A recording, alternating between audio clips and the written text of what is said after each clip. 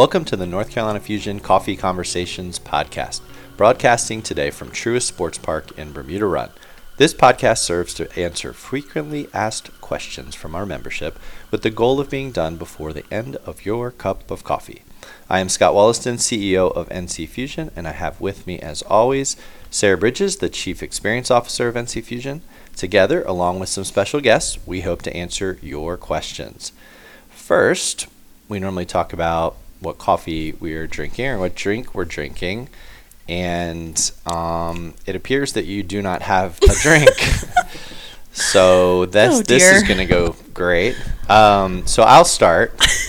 I'm drinking the Element stuff again, the salty. I thought you were just going with old trusty H2O over there. I wish it was just water, but I have salt in it. But I did want to say, from a venue perspective, I'd like to recommend the Ardmore Coffee Shop in Winston-Salem. Fantastic. I have been going there a lot lately. Great people, great coffee. So You're check it hoping out. for a gift card, huh? That would be cool. Yeah. Maybe I get an extra star. I don't know how many stars I need, but a lot. Yes. So, Sarah, what are you drinking today? Well, you know what? I started my day with a trusty old Diet Dr. Pepper, and I actually brought a Fresca for this podcast, and it's not in here. A Fresca? I know. What flavor? Are there flavors? Just the original. Okay. That's all I was drinking. Well, that tells you how often I drink Fresca. All right. I didn't know there were multiple. Maybe there are. Jeez. I just drink the regular, typical Fresca. All right. Sorry. Fair enough. Maybe I don't drink it enough. Well, let's jump into our topic for today and introduce our guest. So, Sarah, it is all you. Today we're talking about all things coaching development. Exciting topic, of course. So a big part of what we do behind the scenes is spend time and resources equipping and serving our coaching staff so that they can continually improve, obviously with one of our core values being investing in your development. So this is important because it helps develop our athletes as well. So while we take time to provide monthly in-house education with our soccer leadership, we also provide money needed for any coach to attend a coaching course. And today we're actually going to call in Mark Simpson, our head of coaching ed, and chat through two specific initiatives that he's really developed this year and we've already started to see some impact in our coaching space. So let's give him a call. Excellent.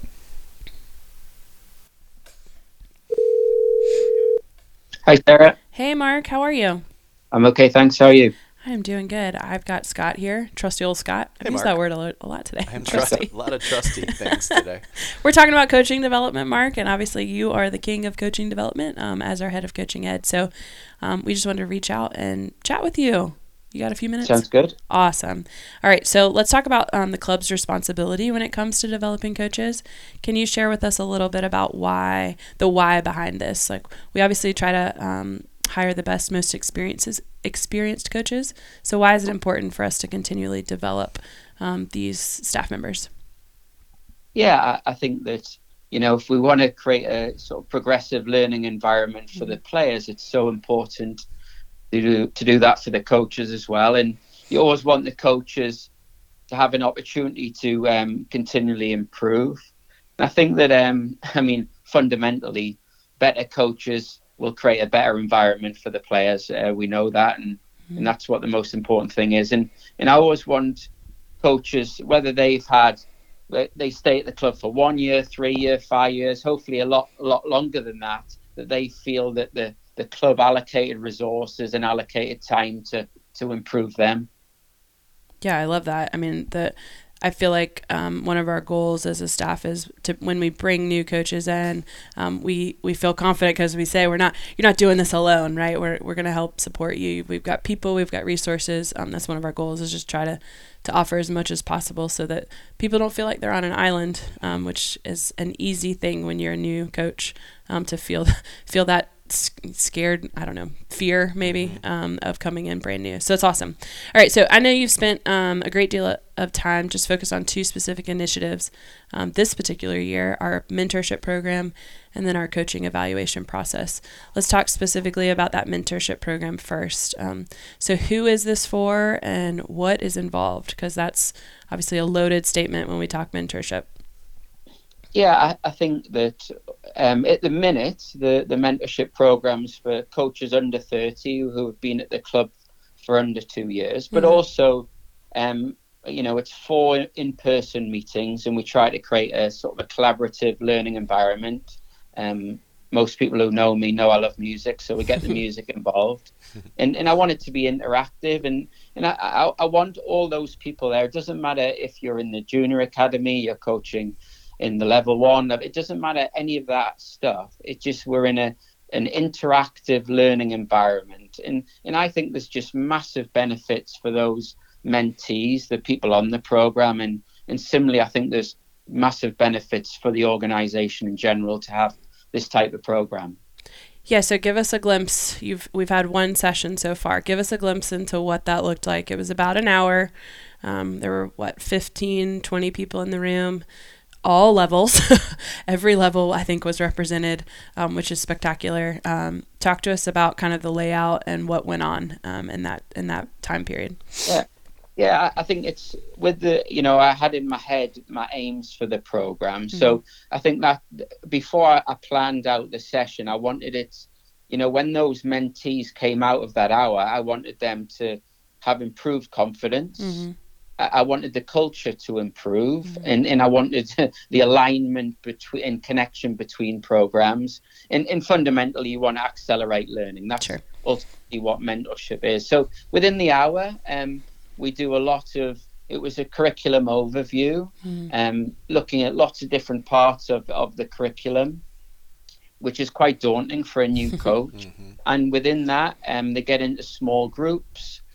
We have the one person's writing the notes, one person's leading the discussion, one person presents to everyone else. And they have a little 3-minute window where they can chat in their groups. We switch the groups up, we get the music on, we communicate back, and that just facilitates the conversation. So I think it was a positive start, and I'm looking forward to the next meeting tomorrow night when we're going to talk a little bit more about how to improve and align your session. Awesome. I got to experience it too, and I walked away just being really proud of the coaches that were there wanting to take a step forward and being better. It's always so encouraging to me. And 2, I just felt like, I think you've used the phrase collective spirit. It was just such a positive collective spirit for the group. You could tell, like, no matter how many, like, we had someone in there that had coached 30 years, and then a coach in there that had only been coaching 1 year, right? And the fact that they could all sit in a circle and chat with each other and all present their own ideas, it was so encouraging to me, and seeing that our staff was that invested in what's coming. So it's awesome. Let's shift a little bit. Let's talk about coaching evaluations, which I sat in the teacher world for 5 years and had many a teacher evaluation, and those were always a daunting task for myself. But it's a huge part of what we do here, and we know there's impact on every coach because of it. So talk to us about the strategy that we use approaching coaching evaluations, and then what are we actually evaluating? Yeah, I think it's so important fundamentally to give the performance feedback for the coach. I think it also, I don't think every session you need to be evaluated, but it helps in life to go out of your comfort zone, and it's a little bit pressurized. You feel a little bit different. I think it's so important for the coaches to understand, what's the standard, what we're trying to achieve here, and it creates their understanding of how they've got to coach. I think that creates real purpose.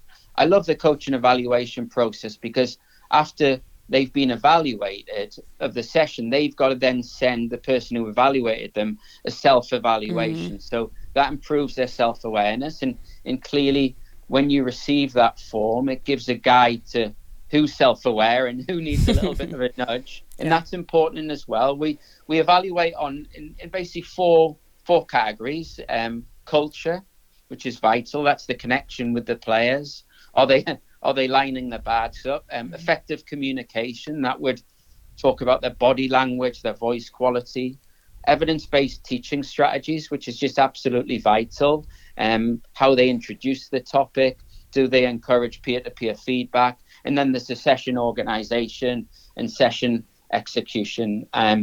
So it's a really, really good process. And I think it's developing as well. And I've been able to give more people an opportunity to do the evaluations as well. And that's the thing about it. You learn so much as the evaluator as well as the person getting evaluated. Yeah. So it's sort of mutual benefit there. Love it. So talk to us, who is being evaluated?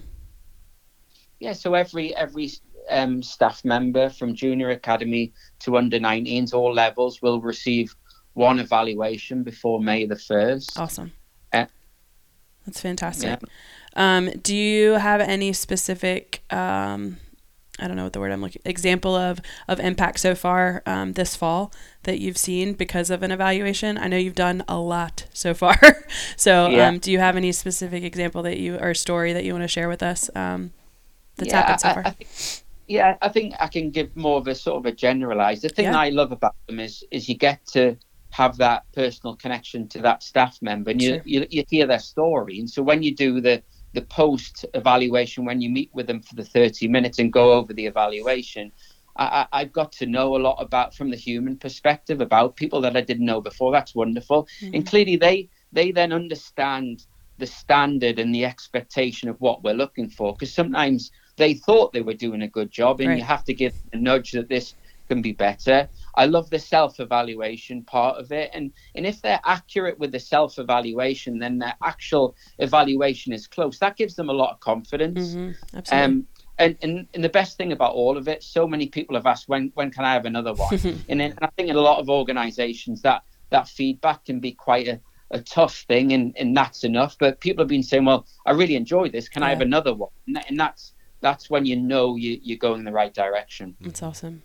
And you just have unlimited time, so you can provide so many of those. Of course. I'll be out there next week and do 10 more for you. We only have 100 coaches. No problem.